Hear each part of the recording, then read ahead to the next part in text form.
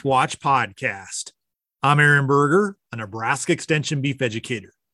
For today's Beef Watch podcast, we're going to be discussing an article from the July issue of the Beef Watch newsletter titled What to Expect from Alternatives to Corn Silage.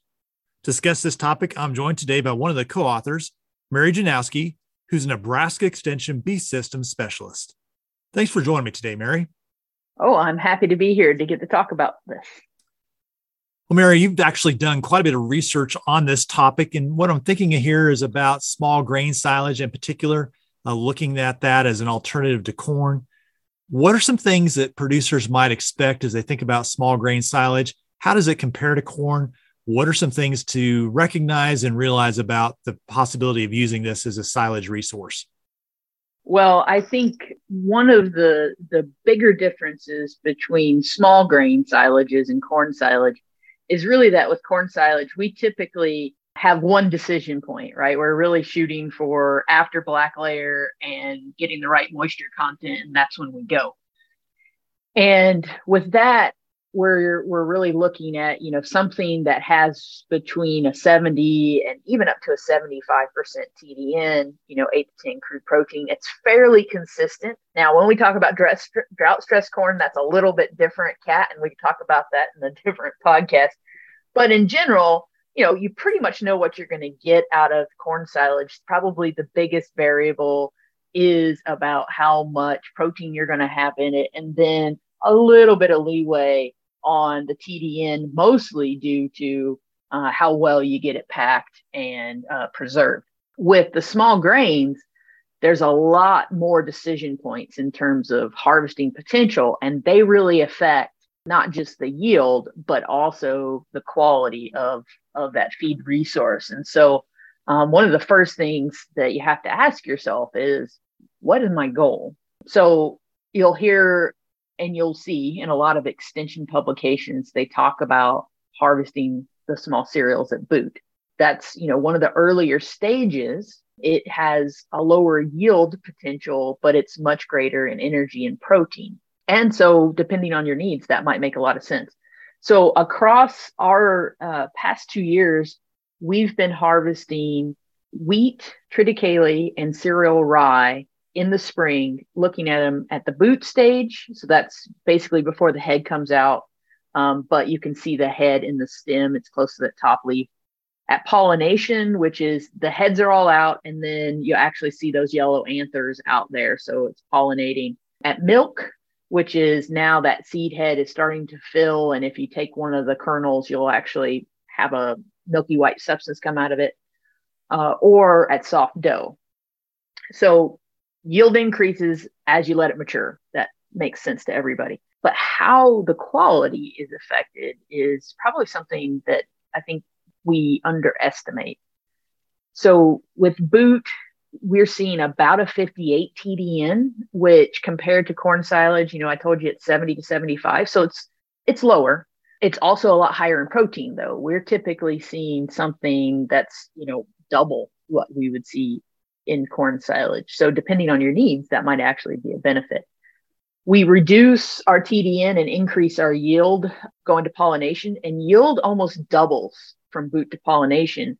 And the TDN content decreases only by about 3 percentage units. So we're getting around 55. So that's not super high quality forage. It's like a medium quality hay, but that can fit a lot of diets. And the protein's fairly good. It's still fairly high. It's like 14, maybe down to 12% crude protein. So again, I would say pollination, if you think of it like medium quality hay in terms of its feeding value, you're probably on target, maybe a bit more protein. And then we go to milk, and milk, it's actually the lowest energy that you can have in this particular system, because at milk, we're looking at something that's more like straw. It's like a 50 TDN. It has more protein than that.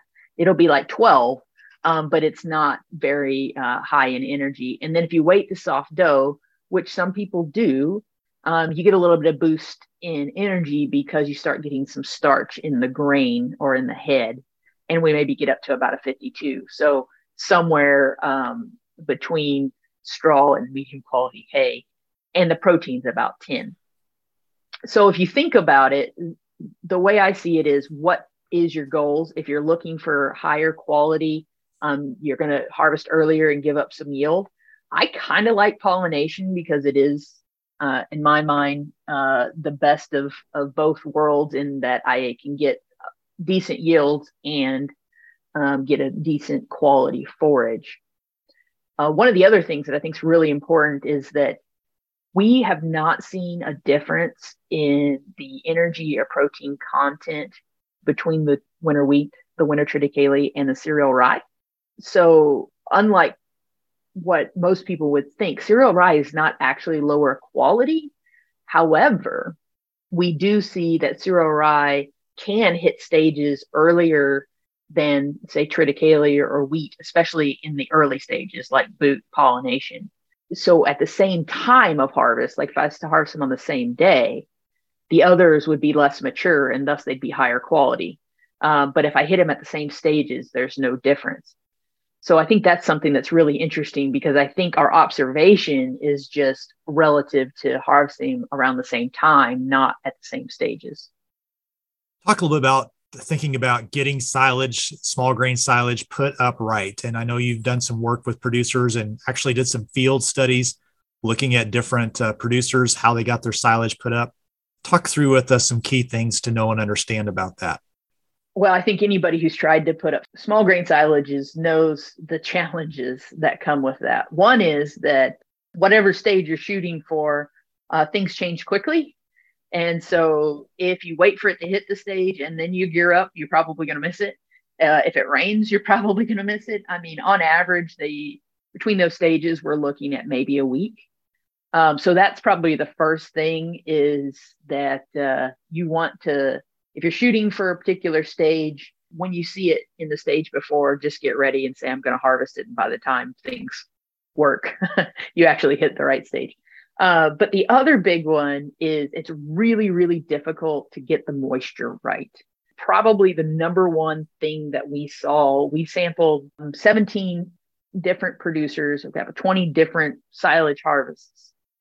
And we had 40% of those samples that came back as being too wet when they were put up at harvest. So if we think about the moisture content, they were up in the 70s or higher. And so while you might not think that's such a bad thing, because it might pack okay, what happens is you don't get the fermentation you're looking for, and so you don't preserve the feed as well.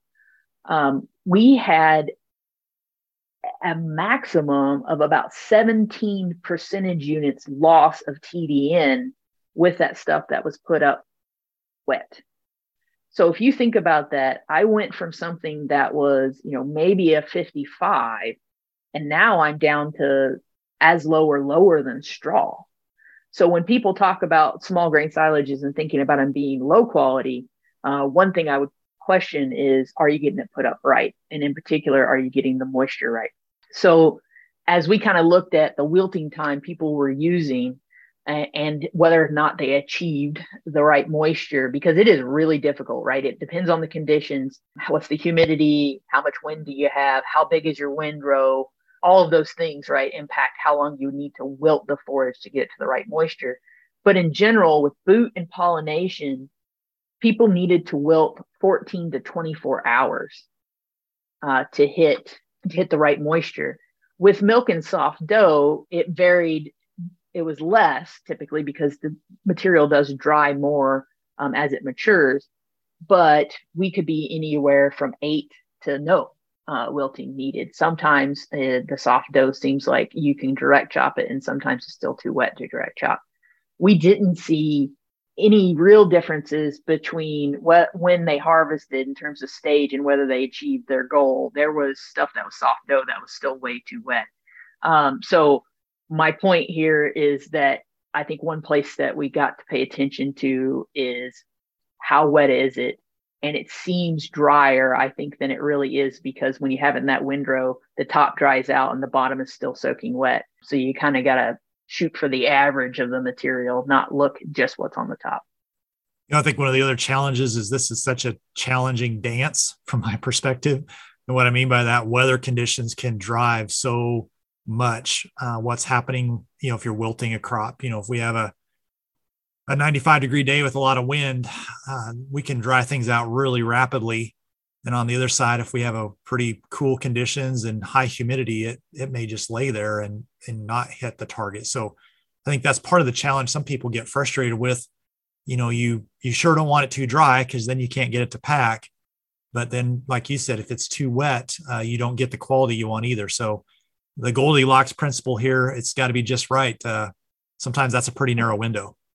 Yeah, I totally agree with you. And it is very, very difficult. And especially if you're working with a custom chopper, because then you're trying to time things based off of what you think is going to happen. And like this year, several times we cut in the morning thinking that it would be ready in the late afternoon. And nope, it wasn't ready yet. And we ended up having to go overnight and trying the next morning. So yeah, it's a difficult dance as you mentioned, but I will tell you that based off of the data that I've seen, I'd actually rather go a little bit too dry than way too wet. The other thing that you have to remember is when it's really wet and you have that clostridial growth, that silage actually never becomes stable. So it continues to deteriorate. So if you're somebody who is going to put it up this spring and use it this fall, having those bacteria predominating is not what you want, because by the time you get to the fall, it really is going to be quite low quality. So I'd rather have it a bit too dry and have a little bit of trouble trying to get it packed than having it way too wet. So we've talked about spring annuals, thinking here about triticale, rye, wheat, but we also can use some of the summer annuals as silage as well. Dr. Wilkie, what are some things to remember about summer annuals, thinking here about primarily sorghum, Sudan grass, and the opportunity that they provide to put up a quality silage? They're certainly not going to have the grain content that corn silage does, but on the flip side of that, their seed cost is less. They usually require a little less water, and so the net can be pretty good on that when you factor in the tonnage that you get versus the cost to put in that crop. And they can make some pretty good silages, especially if this is going to be used for, gestating cows to get them through the winter, or to mix a feed with some residues and a protein source to add some moisture to the diet. Then these summer annuals can be a really nice silage crop because they didn't cost you as much to put up. That cow at maintenance isn't going to be hurting for that energy that the corn grain in it isn't there, that kind of thing. And so they can provide quite a bit of tonnage. Let's talk a little bit about the value of packing and getting that pile covered and sealed. I drive around the country and I understand the labor that's involved, but I see a lot of times both corn silage and small grain silage piles not being covered. Just talk through with us, if you don't get it packed well and get it sealed, what do we lose there in terms of quantity and quality? And Mary may want to chime in on some of this because I think she's probably done more work on actually measuring that. But, that packing cannot be overemphasized, because you can see some piles where the whole time that you're working on getting it packed, somebody's driving on it, somebody's packing on it, and you get to the end and we're done and everybody else out in the field is done. And the last guy packs a little bit and then, he's done. You can sure pick up on that loss. It can be several inches on the top there, especially if it doesn't get covered. And so Mary, you probably have actual numbers more so than I do on the actual losses for that. Yeah, I think there's a couple of things for people to understand. Oxygen is your enemy, right? So, and I think we've all probably heard that, but we probably don't understand why.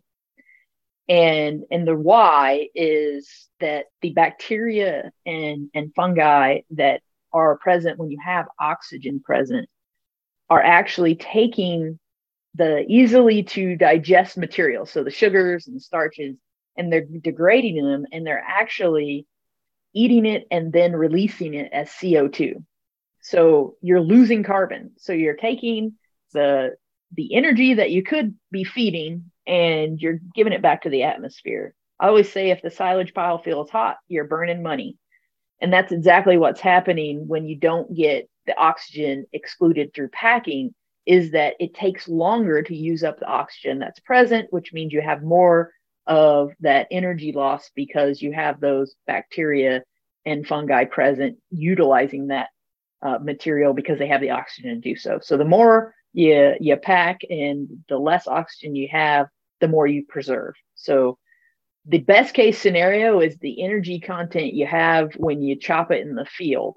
What you actually end up with at the end can be a completely different story. So packing's huge for that. Now, the covering question, because I know labor is always a challenge, but here's the thing to remember, that about 3 feet into the pile, even in a well-packed pile, you're going to have oxygen penetrating from the outside if you do not cover it. That means that depending on the size of your pile, covering it can become even more important. So what I see is a lot of smaller piles, right? Cow-calf guys making some silage and they don't cover it. And the smaller the pile, the more important it is to cover because more of the material is exposed to oxygen and being deteriorated. The other big thing that I think a lot of people underestimate is, that black sludge that you see on the surface? Not only is that telling you how much was lost in terms of feeding value, but that material has a bunch of lovely mycotoxins in there that actually can interfere with the rumen. And there's some really interesting data out of Kansas that shows that you feeding that stuff actually brings down the feed value of the whole diet beyond what your nutrient analysis would tell you, because it's affecting the other microbes in the rumen. So covering to reduce the amount of that material that you end up feeding, because let's face it, nobody ends up actually pitching that off. Everybody ends up incorporating it into the diet. It can really pay back dividends, not just in how much you preserve, but also in the response that you'll see in the animals. Now, I know people do it and they get along just fine. Nobody croaks over. And that's true that commonly we don't see an issue in terms of an animal actually getting sick from the material, but you can really reduce the feeding value, and thus you're going to have to increase the energy content that you're actually providing.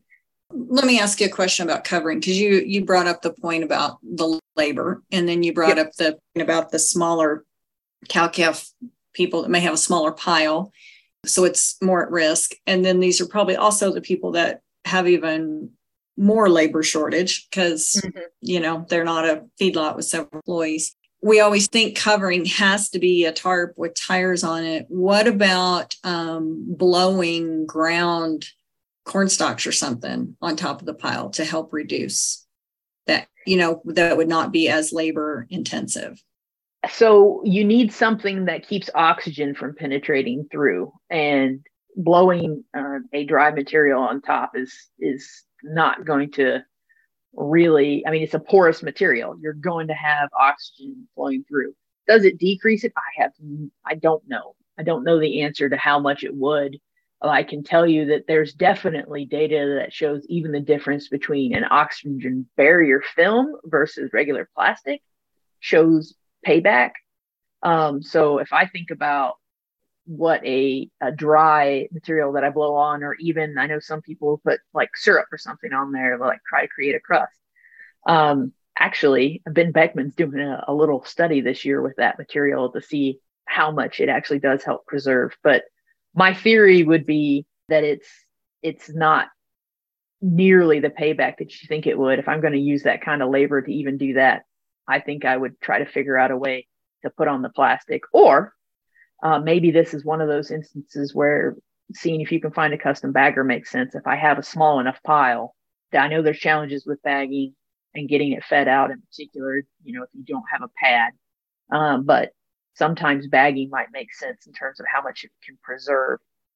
$9 a ton to get it bagged might be worth it, especially when feed prices are high, like they seem to be this year and maybe next year as well. One of the other things I would just mention is you think about a smaller pile, you also think about how much you feed off and keeping the face of that fresh. I think that presents challenges as well. So once we open the pile, we're opening that silage up to oxygen. And so we are experiencing degradation on the face of that pile if we're not feeding a significant amount off and also keeping that face dressed, so to speak, keeping it sealed. I guess speak to that a little bit as well as we think about feed out of a small grain silage. Oh, that's an excellent point. Regardless of the silage type, sizing the face is extremely important. And I agree. What we see a lot of times is the face is way too big for the amount of material that they need. So, if you're only pulling off an inch or two a day off of the face, then basically you're feeding the stuff that has been deteriorated and you're just exposing the stuff that has been less deteriorated to become deteriorated before you feed it the next time. So we tell you in the summer, ideally we'd like at least 6 inches being pulled off every day. And there are calculators that can help you figure out what the size needs to be. But the other big one, so having too big of a face is a problem. The other big one is how you pull the material off.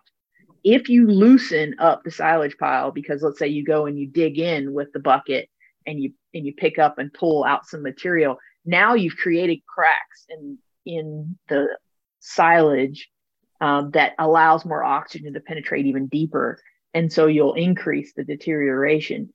So I always tell you to go over to the pile and just feel it, like after you've fed out, as long as, you don't have an overhanging material. I mean, you got to worry about safety, but you can learn a lot about how things are going just by feeling how hot things are getting. Like the day before you go out and pull off material, go and stick your hand in there. And if you can start feeling some heat, that you're losing stuff.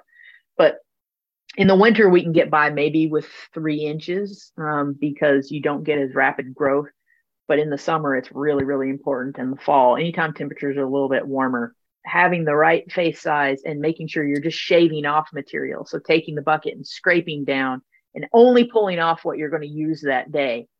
I know some people, for convenience sake, your pile's over here, where I'm mixing is over there. I want to pull off material, take it over there, and maybe have 3 days worth. The stuff that you end up feeding is really different from what it could be. And it's going to be a lot lower quality because you've had those bacteria and fungi growing and making use of that. And basically all the good stuff is going to be gone. Well, I think just the things we've talked about, putting up quality silage, getting it packed well, sealed, and then feed out. We can have a really good product, but there's so many things that also can go wrong. And so paying attention to details really critical to get a quality product into the cattle we're feeding. Yeah, I do want to say 2 things about the warm season. So like forage sorghum for silage, Carla mentioned doesn't have that grain, or it doesn't have as much grain content as corn silage. And we typically say, what is it, Carla, 80 to 90% the feeding value of corn silage? Yeah. But one thing I do want to point out is that those kernels for sorghum is the starch that's in there is not readily available. And unless you have a really good seed processing, and it's really hard to get those broken up, you're likely not going to get much feed value out of them, even if you harvested soft dough on them. So I think sometimes we overestimate how much energy you're actually going to get out of it, because if you send it in for analysis, it assumes that starch is available. And unless you're actually getting your processor to actually get those kernels broken up, they are not going to be much in terms of feed value. And that's why, we mentioned that it's good cow feed, because, that energy level for them is not as critical. We're not doing a certain level of gain as much as we're just doing maintenance. And so if that's what a producer's putting silage up to feed, then this is an option that may work for them better than the corn silage if the corn ground has all gone to grain corn in a year like this. Yeah, and if you need to grow something in limited water, it can even make sense for a growing calf diet. You may just need to add some grain to the diet. Energy. Yeah. Mm-hmm. This spring, there was the 2022 Silage for Beef Conference that was held in Lincoln, and also those recordings are available online. Just give us a brief overview of the content covered, because so much of what we talked about today is covered more in depth in that conference. Oh yeah. So actually we had a talk on agronomic management for small grain silages, and that was Dr. Darren Redfern. He's our forage agronomist here at UNL.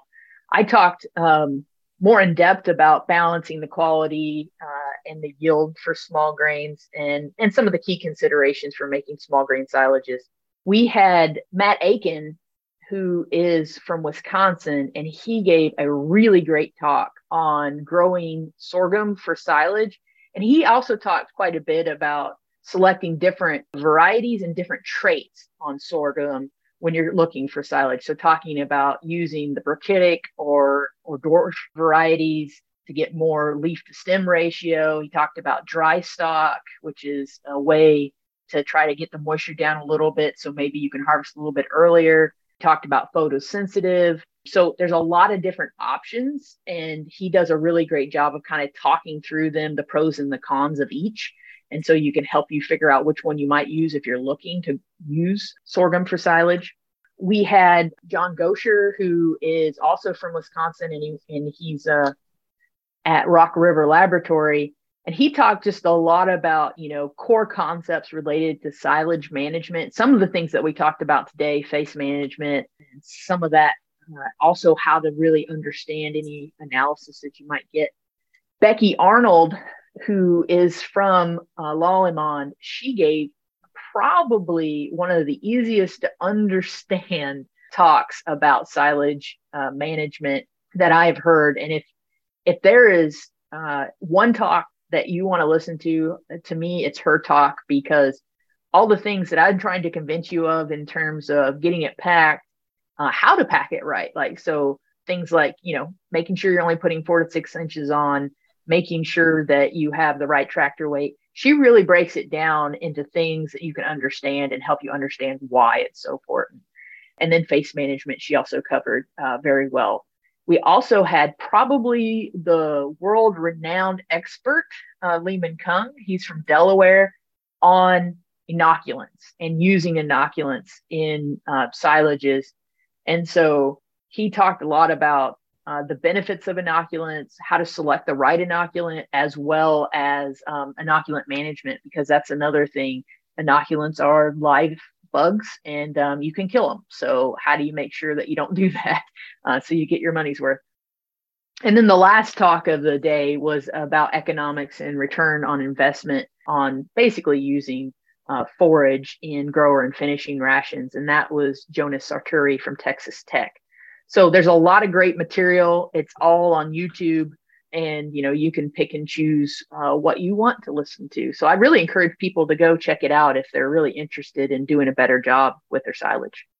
And again, that all can be found at the Beef website, and that's the 2022 Silage for Beef Conference. You go to the website, beef.unl.edu. You can find that all there. Anything else on this topic today, Dr. Janowski, Dr. Wilkie, you want to talk about?